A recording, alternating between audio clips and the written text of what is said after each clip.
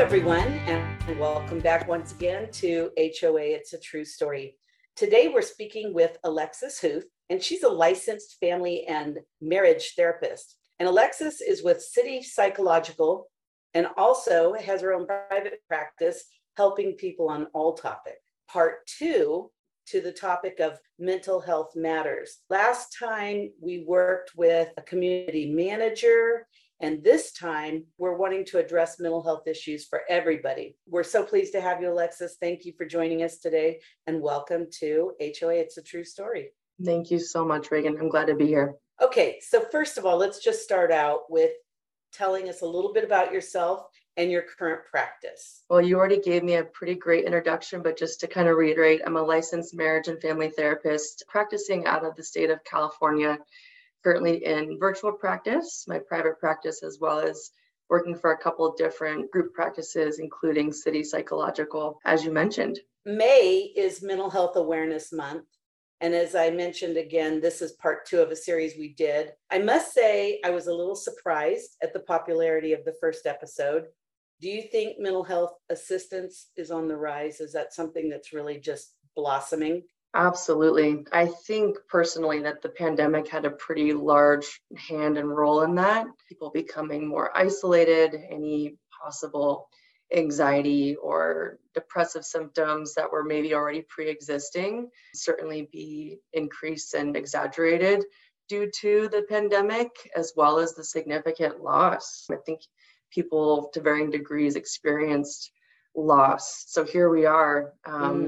I think especially since the pandemic, we're destigmatizing and normalizing mental health and the supports that are essential for it.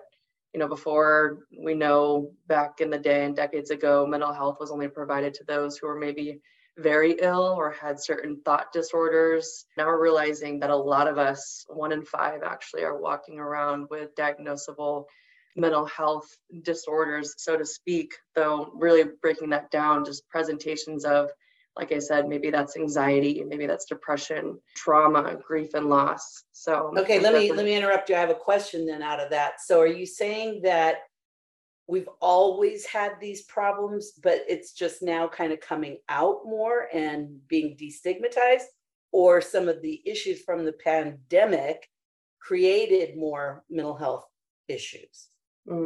Is it coming out of the closet, or we always had it? Or it's just gotten worse because of the environmental situation? Good question. Well, we know that intense degrees of stress will likely trigger and amplify any pre-existing symptom that was already there. Or maybe, someone's coming in for anxiety or loss due to the pandemic, though as we're peeling back the layers, there's significant trauma there that has never been dealt with from childhood even. And the manifestation might be anxiety. So I personally believe that the pandemic has maybe brought to light what was already there. Well, I recently saw an article that showed a survey of about 86% faced at least one mental health challenge during 2022, with only 1/3 of those people receiving support from a therapist. Does this sound like what you're experiencing, or do you think it's greater than that? I think it might even be greater, unfortunately, for a lot of different reasons. I think people who need the help, could benefit from the help, are not accessing it. That might be due to minimizing their own personal experience. I'm fine, right? I can get by, I can manage. And so just kind of coexisting to some degree with the suffering or distress that they're living with is being minimized. So I'm seeing that it might not be as well a time where someone's ready to confront what's going on there and face their symptoms or face loss or trauma. For some people, maybe the cost or accessibility of therapy is making it infeasible. And that's why we're seeing those numbers like you just described, or maybe not prioritizing it or having the time allocated to be able to get mental health supports. I also talk to people who, we sit down, we've been working for a while, and they let me know that they've tried therapy in the past, but they didn't feel like it worked for them. So maybe that's because they weren't ready, or maybe because it wasn't a goodness of fit of the therapist or the therapy type that they were receiving.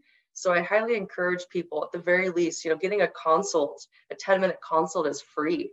So shopping around a little bit, finding that goodness of fit with a therapist, and certainly not minimizing what they might be experiencing, because often when we do that, the depression symptoms only increase. Same thing with the anxiety and so forth. So if you have an inkling that you could benefit from some help, catching it early is always recommended. Since the pandemic, we saw people actually happier because they were able to work from home, and we all suddenly became aware of digital meetings, right? Where before it was just cutting edge. And it seemed like people were happier to be home doing their jobs there. But why does it seem so much worse then if they're in a place where they're safe and with their kids, or just in an environment that they're more comfortable in? Why does it seem like the anxiety and the depression has ramped up if they're in a better place? They want the isolation more, you think? Really good point. I feel passionate about what you just shared, Reagan. The United States Surgeon General earlier this month, it was all over my social media and so forth, and probably the news, stating that, we're in this crisis right now of being isolated, chronically isolated. And what that translates to is their likelihood of dementia being up by 50%, the likelihood of them experiencing stroke or heart disease at 26%. And they're equating it to individuals who are chronically and severely isolated, the same thing, and just as detrimental to your health as somebody who's smoking 15 cigarettes a day. Wow. So while I think in the beginning of the pandemic, especially in this American society, living in California, Bay Area, possibly where GB Group is located, I think the pendulum had swung too far, where we were spending too much time away from our families, too much time on the road, commuting and so forth, and not having enough time at home. Mm-hmm. But with the pandemic offsetting that, spending more time at home in a society where, we are Instacarting our groceries, we are Uber eating our food, we're highly addicted to screen time, social media and so forth, and video games. If we're adding the feasibility of now working from home, we started all working out from home because we weren't going to gyms or going to our religious groups, our social groups and so forth. I think we've gotten too comfortable. And so it's not a surprise that now 1 in 2 Americans experience significant loneliness and isolation. I think we've gotten far too comfortable in talking with people who are spiking with symptoms of anxiety and depression that I see in my office. We have to kind of get back to the basics. Are we getting outside enough? Are we getting sunshine? Are we incorporating social time in our daily and weekly routines? Have we gotten too comfortable, and is it now having a large detriment on our individuals as well as our societies as a whole? Absolutely. Then with the digital meetings, did it become more affordable and easier for people to seek therapy? Because I know people that I spoke to were like, I went to therapy before, but I hated taking the time off to drive to someone's office to go sit on the couch and then try to pour my heart out. And when I finally got going, the session ended and now I had to leave. So now they can just be wherever they're at, maybe their office, maybe at home, but they can kind of just check in on that digital meeting. Does that make it much more accessible and people are willing to do it now? Really great point. That's kind of the flip side. Not anything is necessarily bad or good. Same thing with working from home or being able to access your telehealth from home. I do find and have definitely seen that people who are maybe a little bit on the fence of getting mental health care before, whom now can do it from their phone, their iPad, their computer, are accessing it at much greater rates. So I've got clients who are able to take these calls before they go into work or on a lunch break. Yeah. They don't have to worry about coming late into the office due to traffic. They don't have to transport themselves anywhere, and they can do it from the comfort of their own home, which is making them more likely to get the access. And not only that, some of my clients, they also have employers who are willing to pay for them to get mental health care, as far as paying them while they are in session. They are flexible in allowing them to get off work early or come in later or not arrange meetings during the time that they have sessions. I do see and agree with the fact that in this way, having access to digital healthcare has certainly increased people's likelihood of receiving it. Well, I think you kind of hit my next question a little bit, but before I go there, I want to kind of notice I have seen a change in, we used to see it, I think, in more trending type of careers. And now we're seeing mental health issues kind of across the board. It doesn't matter if you're a construction worker or a admin or a nurse.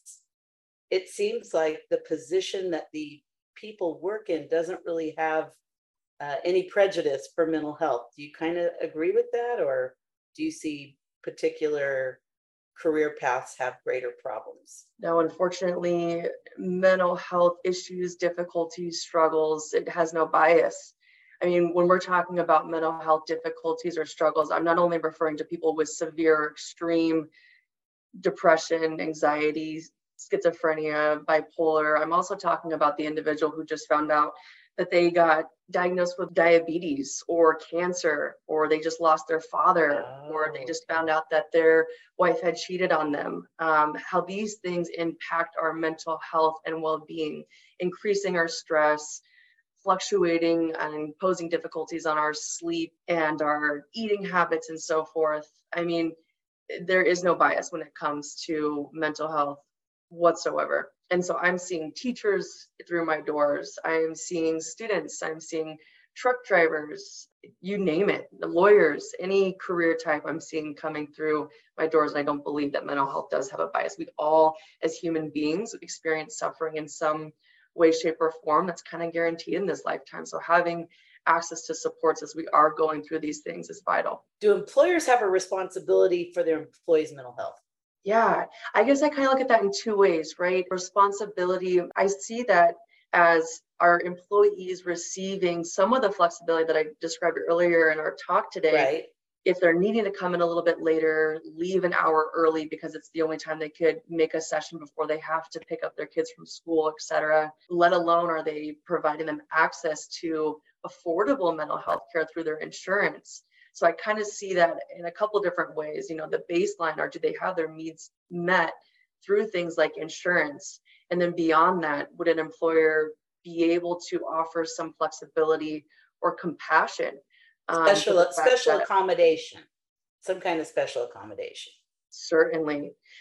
In the sessions that I have with my clients, some of the biggest topics we have are often, apart from, of course, their mental health experiences, are stressors such as the workplace and being fearful of, hey, I was up all night, not to be morbid, but being abused. And I was hard to get myself together and go to work the next day without suffering from panic attacks. Would an employer be willing to see and notice that an employee such as that is struggling to manage to get through the day and maybe needs a little bit of grace when people do need mental health days or do need some flexibility in certain circumstances? It's happening, tragedies and suffering are happening across the employee workforce far more than I would imagine any employer could wrap their heads around. Well, the one thing that I think we haven't touched on that I know we offer that is if an employee needs a special accommodation for like AA meeting or an NA meeting during the week or during their lunch, and it's going to take a few extra minutes for them to get to and from and Zoom in or whatever the case may be. So I think, we're not just talking about time with a therapist, but sometimes it's a group meeting of something just to keep things on the track, right? It's not always fully crisis mode. Do you think that coworkers are the first line of offense for the employer? Because we don't talk to every single employee every day. So how do we know, especially if some of these folks are working from home, they're probably confiding in coworkers or other people before they're going to talk to their boss. Do you think that's something that you're seeing as well, that a coworker should know and maybe report something? I think so. I think first and foremost, if coworkers have the capacity through the employer, the manager, the supervisor, where there's this team-oriented or cohesive approach in how they manage their employees, so that they are engaging and are willing to open up to one another, I think that a fellow employee might be more receptive, not only to giving the feedback, but certainly receiving it.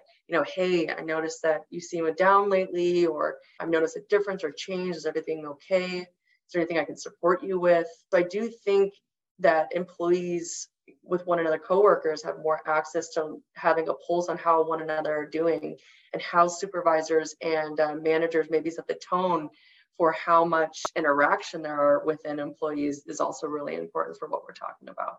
And I think it needs to be a work environment where somebody can go to their supervisor and say, hey, I think you should just check in on Alexis. She seems out of sorts. Not really reporting, oh, they're whacked, or some crazy make accusation.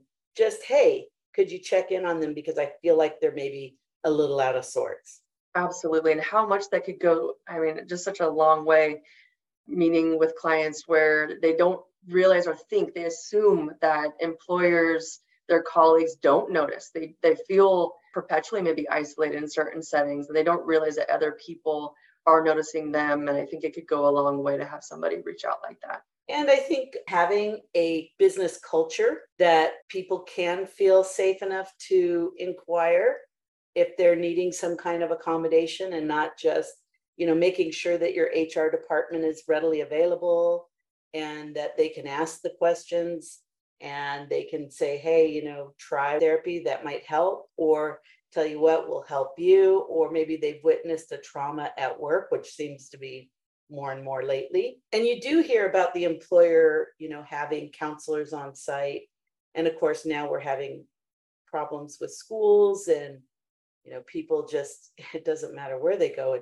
It seems like they're at risk to have something terrible befall them if they're not careful. So, I'm glad that this is all kind of coming to the forefront and people are talking about it.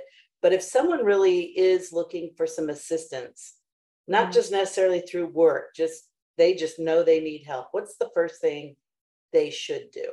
I think for a lot of people, where do you start, right? Noticing Yes. symptoms within yourself, or noticing some changes, or something's feeling off, or maybe, like you said, it had been a trauma or something, a significant life event. Where to start to get the help? I think now more than ever, we've got all kinds of different platforms and ways to be able to connect people with therapists. Some of my favorites are places like Psychology Today. You go online, you can do your preference, whether in person, virtual, or a hybrid of that. You can put in your insurance, some things that you're seeking help for. And then a lot of clinicians on platforms like Psychology Today, like I mentioned before, they offer 10-minute free consultations where you can hop on the phone, you can talk with them about the things that you're seeking help for, kind of get a preview of this is going to be a goodness of fit. So Psychology Today, I would say, is a platform that makes it really easy and user-friendly to find a therapist. And then other ones that I know of are places like Alma, where I actually work within, as well as places like Therapist Den is another one. So lots of search engines out there that make it user-friendly and easy to access mental health care. I would start there. What about county services? Are those something that they might have a resource for helping somebody that's financially struggling? What if they don't have even an extra dime to put towards mental health?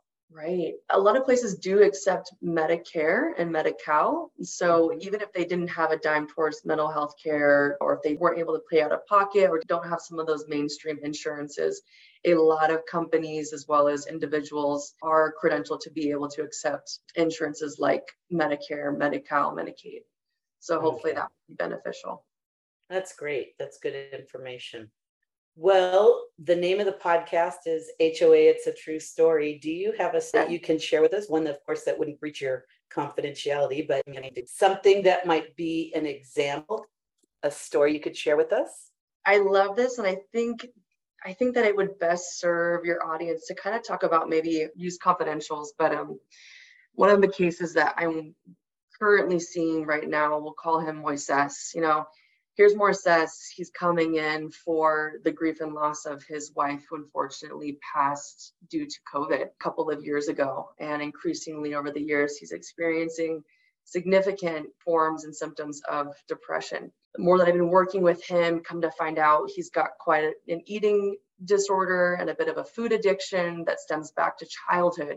And the work we've been doing, we're uncovering how he's been coping with food his whole life. He's now in his mid to late 60s due to the physical abuse and certain childhood abuses that he had experienced early on. And I talk about this case, Reagan, because here's this individual who's experienced layers of things throughout his lifetime, thinking that he's coming in to work on the grief and loss of his wife.